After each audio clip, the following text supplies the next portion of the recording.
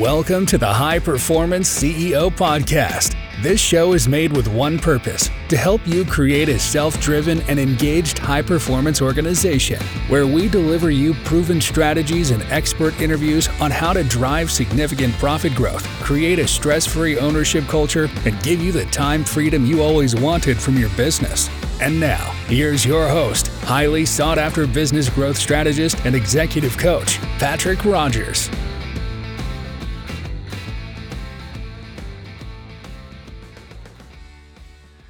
This is Patrick Rogers, and today we have the privilege to have Frida Johnson on the show, and Frida is the CEO of Frida Print. Welcome to the show, Frida. Thank you, Patrick. My pleasure indeed.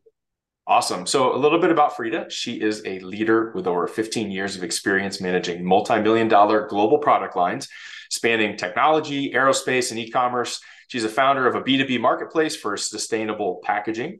She has earned recognition, including being selected for the Columbia University Greenhouse Accelerator, participating in the Project 2.8 Startup Accelerator, and winning the Columbia Business School Lang Fund Pitch Competition. It's pretty impressive stuff there. She's also a commercial pilot.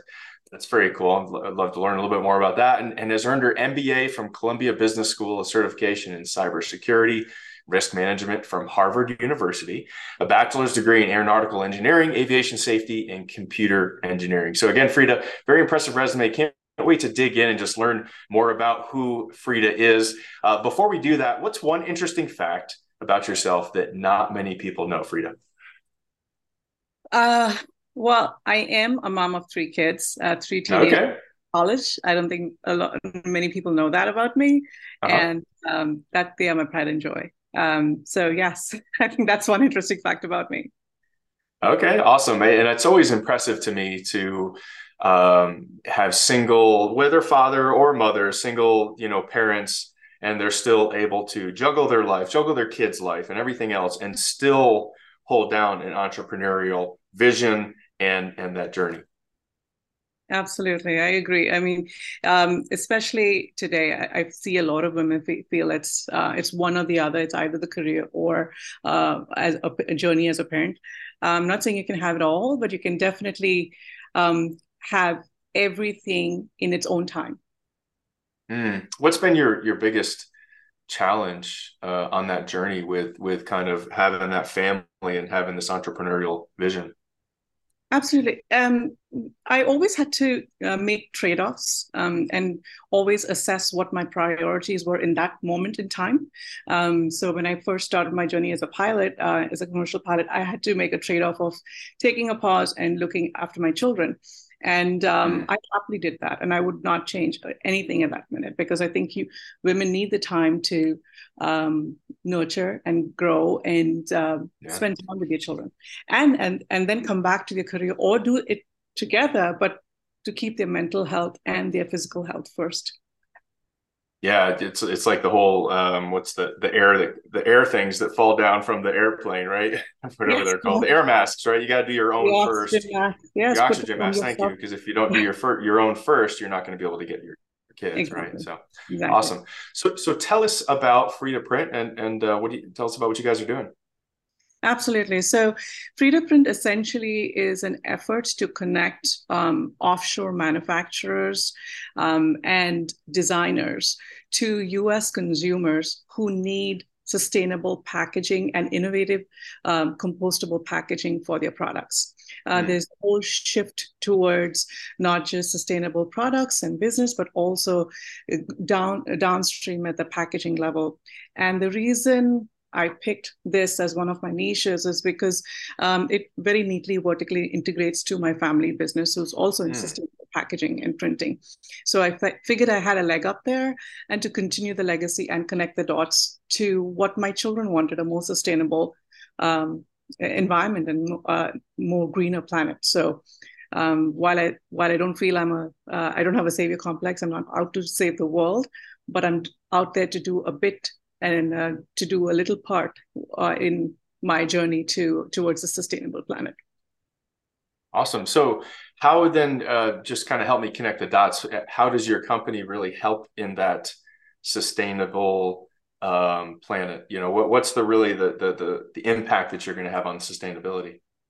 Absolutely. So one is smaller manufacturers in India, they do not have the visibility on the global scale. So connecting them and making them a network of manufacturers that supply to the US consumers has a bigger impact because a lot of manufacturers in India either have no desire to or don't have Mm-hmm. the wherewithal or the ability to do exports and be Mm-hmm. part of the Mm-hmm. international supply chain. And that's where the marketplace comes in that takes away all the logistical and supply chain nightmare that small Yeah. manufacturers want to put up with. We take that for them, make it seamless and make it transparent that all they have to do is just list their products online and we take care of the entire supply chain and we can take care of the demand generation in the US as well. Got it. Awesome. So tell us a little bit about your journey. When did you start the company, and what have been some of your, some of your lessons learned in getting to where you are now? So, contrary to a lot of beliefs, I did not sort of go, really fast in this growth. I started the company in 2017, extremely slowly, and I was also doing a full-time job at the same time. And Mm. I figured I could just sort of do it as a side gig and then Yeah. let it take a life of its own. And I saw that there was this needed my full-time attention.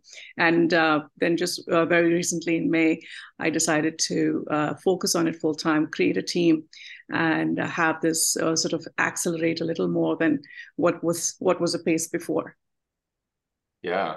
Gotcha. Awesome. So you were taking your time. You started out as a side gig.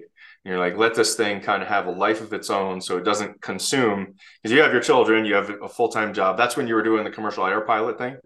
Well, I was flight instructing, so I was doing that on the week. Oh, So wow. there was a lot of things that was Oh up my and gosh. down. So And now you're working weekends, you're working full-time during the day.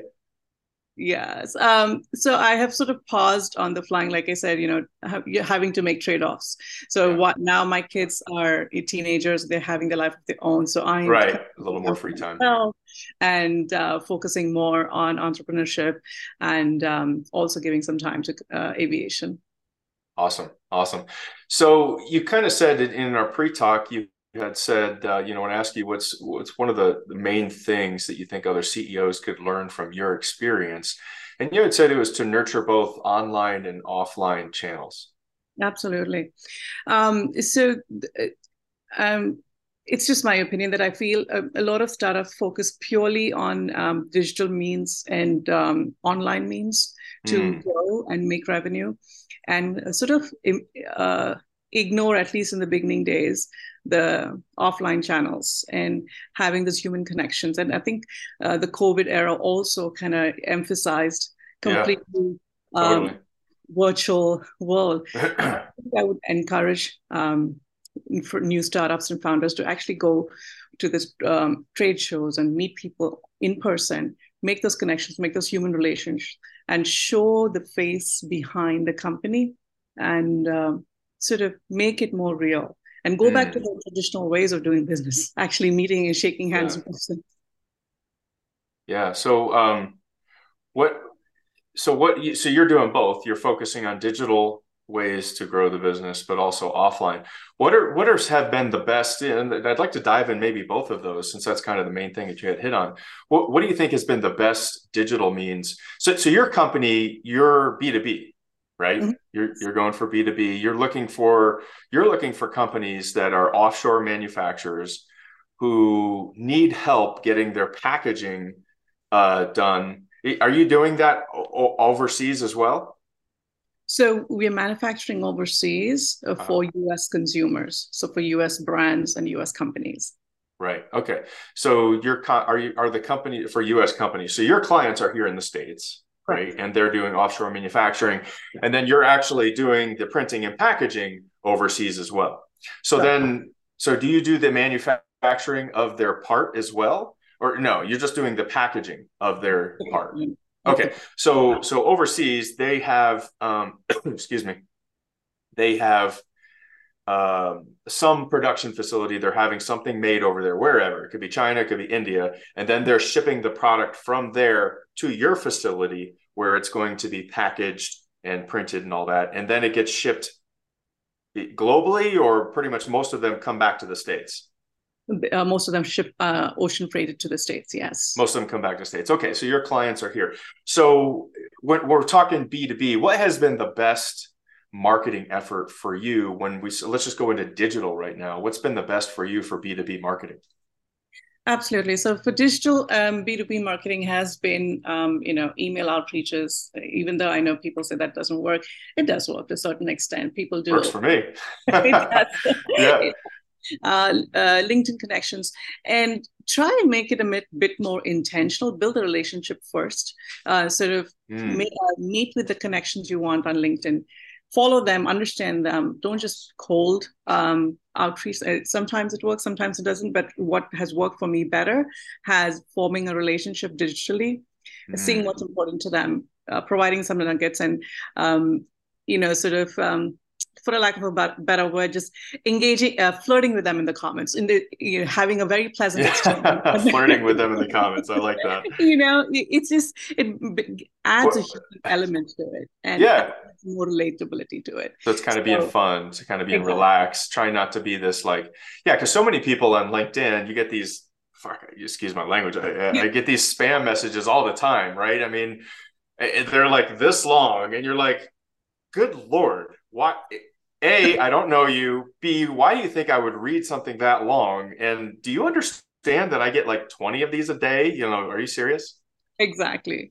So when you sort of break the ice before, make it, bring the human component and remove the spammy messages out, they're more inclined to talk to you. And that's when you sort of say how you can add value rather than just a spam message. But if you could truly add value, you have, they definitely will want to meet with you and speak with you. Yeah, that's fantastic. I spent a lot of time. I actually used to own a marketing company that we used to do those services, B2B outreach, and you're hitting the nail on the head. The two of the best ways is email, a cold outreach, and it does work if you have the right message, and LinkedIn. It's just, bar none. And it's so funny because I see so many B2B companies out there trying to do, they're focusing on so many other things. A few of my clients that I've had, they're like, oh, we're doing this SEO campaign. I'm like, okay, SEO is for B2C. It's, maybe for large B2B if you got nothing but money left over to spend on placated marketing, right? But so conventional marketing is very different. I'm glad to hear you've nailed that. So I'd love to know, on the traditional side of things, tell me a little bit more of what you guys have done there and what you recommend to other entrepreneurs who really want to grow that B2B presence. So, bootstrapping and growing organically. So going to trade shows, even though if you can't put a booth on it, at least just go in as a participant, put your face to the name, shake hands, meet people, and, try and get as much as what you call door-to-door sales experience in shows. There's nothing better than that, especially when you're growing, when you're bootstrapping. And you don't want to spend a lot of marketing dollars. So if you have a lot of money to throw, there's a lot of other ways to do it. But when you're starting off, it's best to do it the grunt way. Yeah. So trade shows. Anything else that you'd recommend for kind of that those offline channels? For the offline channels, friends of friends, get the word around. You are your own ambassador. You'll be surprised how many within your own network will speak for you if you truly are passionate about what you're doing. And don't shop talk at Thanksgiving dinner, but definitely, let people know what you're doing, and brag about what deals you've closed or how you've helped people, and just let people know who you are and what you're doing. And I think that spreads the word. It's just word of mouth is always very helpful. Yeah, love it. You had mentioned when I asked you what's the biggest failure that you learned from as a CEO, you said it's not diversifying early enough. So when I first began, I was sort of very hell-bent on fixing my digital product, because I came in from primarily very strong technology background. So my focus was there, and I wanted to build this AI generative demand forecasting model for my clients, and all that cost money. These are great ideas, cost money. And what was the one shift I didn't realize coming from corporate world to a bootstrap startup was I do not have bags of money. Right, right. You don't have that endless money sitting there. There's no budget. There's no and there was no one to argue for the budget, because the one who was approving the budget was me, and I knew the books. So it was a very humbling experience. And then I soon realized I needed to have whatever products I had to sort of diversify that quickly and sell that and get the revenue on the books.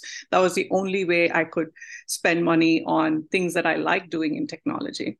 But I had to get the revenue, and it was very humbling, and sort of it closed a whole loop, because I would always fight for my budgets in the corporate world, and I'm like, damn, I'm saying the same things to myself now. Revenues up, get the company going, create shareholder value. In this case, it's a private company, but I still have to answer back to my private investors within the company. So you still need to diversify enough to make sure that the product line holds its own value. So kind of give us an example of how have you really diversified? So mainly you're talking your client type for diversification, or marketing? So the customer segmentation. So initially I was focused on one particular customer segment, and sort of driving my product to that. And I soon realized that wasn't the right mechanism. So I would still do my marketing efforts for that customer segment, but also tap onto another customer segment and another market, which was more receptive to my products. And so that's what I did. So did you, because you didn't diversify early enough, how did that impact you? It was very slow. I mean, from 2017 till 2023, we were just focused on one particular market, one particular. So for 6 years, you were in just one market and you were having that slow growth. Okay. Yeah. So you just kind of diversified here this year. Yeah. And you're experiencing growth from it. We're experiencing a lot of product awareness. We're experiencing a lot of customer reach. We have almost about 1,000% increase in signups from 2016. So yes. So how did you? I mean, so walk us through that. Like what diversifying, going from I got 6 years of slow growth. How did you find this new customer segment? Like what? I don't know if you can tell us exactly what the customer segments are that you were focused on, and then what you went to, and then how did you discover it, and how did you make that transition? So one was primarily I wasn't completely focused on it. It was my team, and they were doing the routine operational tactical stuff, keeping the company afloat. It was more of a side gig for me, so I didn't quite give it much of a strategic direction.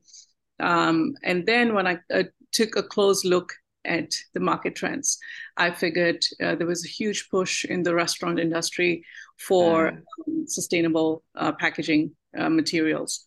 And where we had our strengths, where we had enough and more supply manufacturer network, and we weren't tapping into that. We were completely focused on in-flight for airlines, which was doing great in the Indian market. We were pretty well known there, and it was running system. But the US arm was not. We were not doing anything in terms of market share, because the US airlines, we don't have that much of a first class meals in the economy class.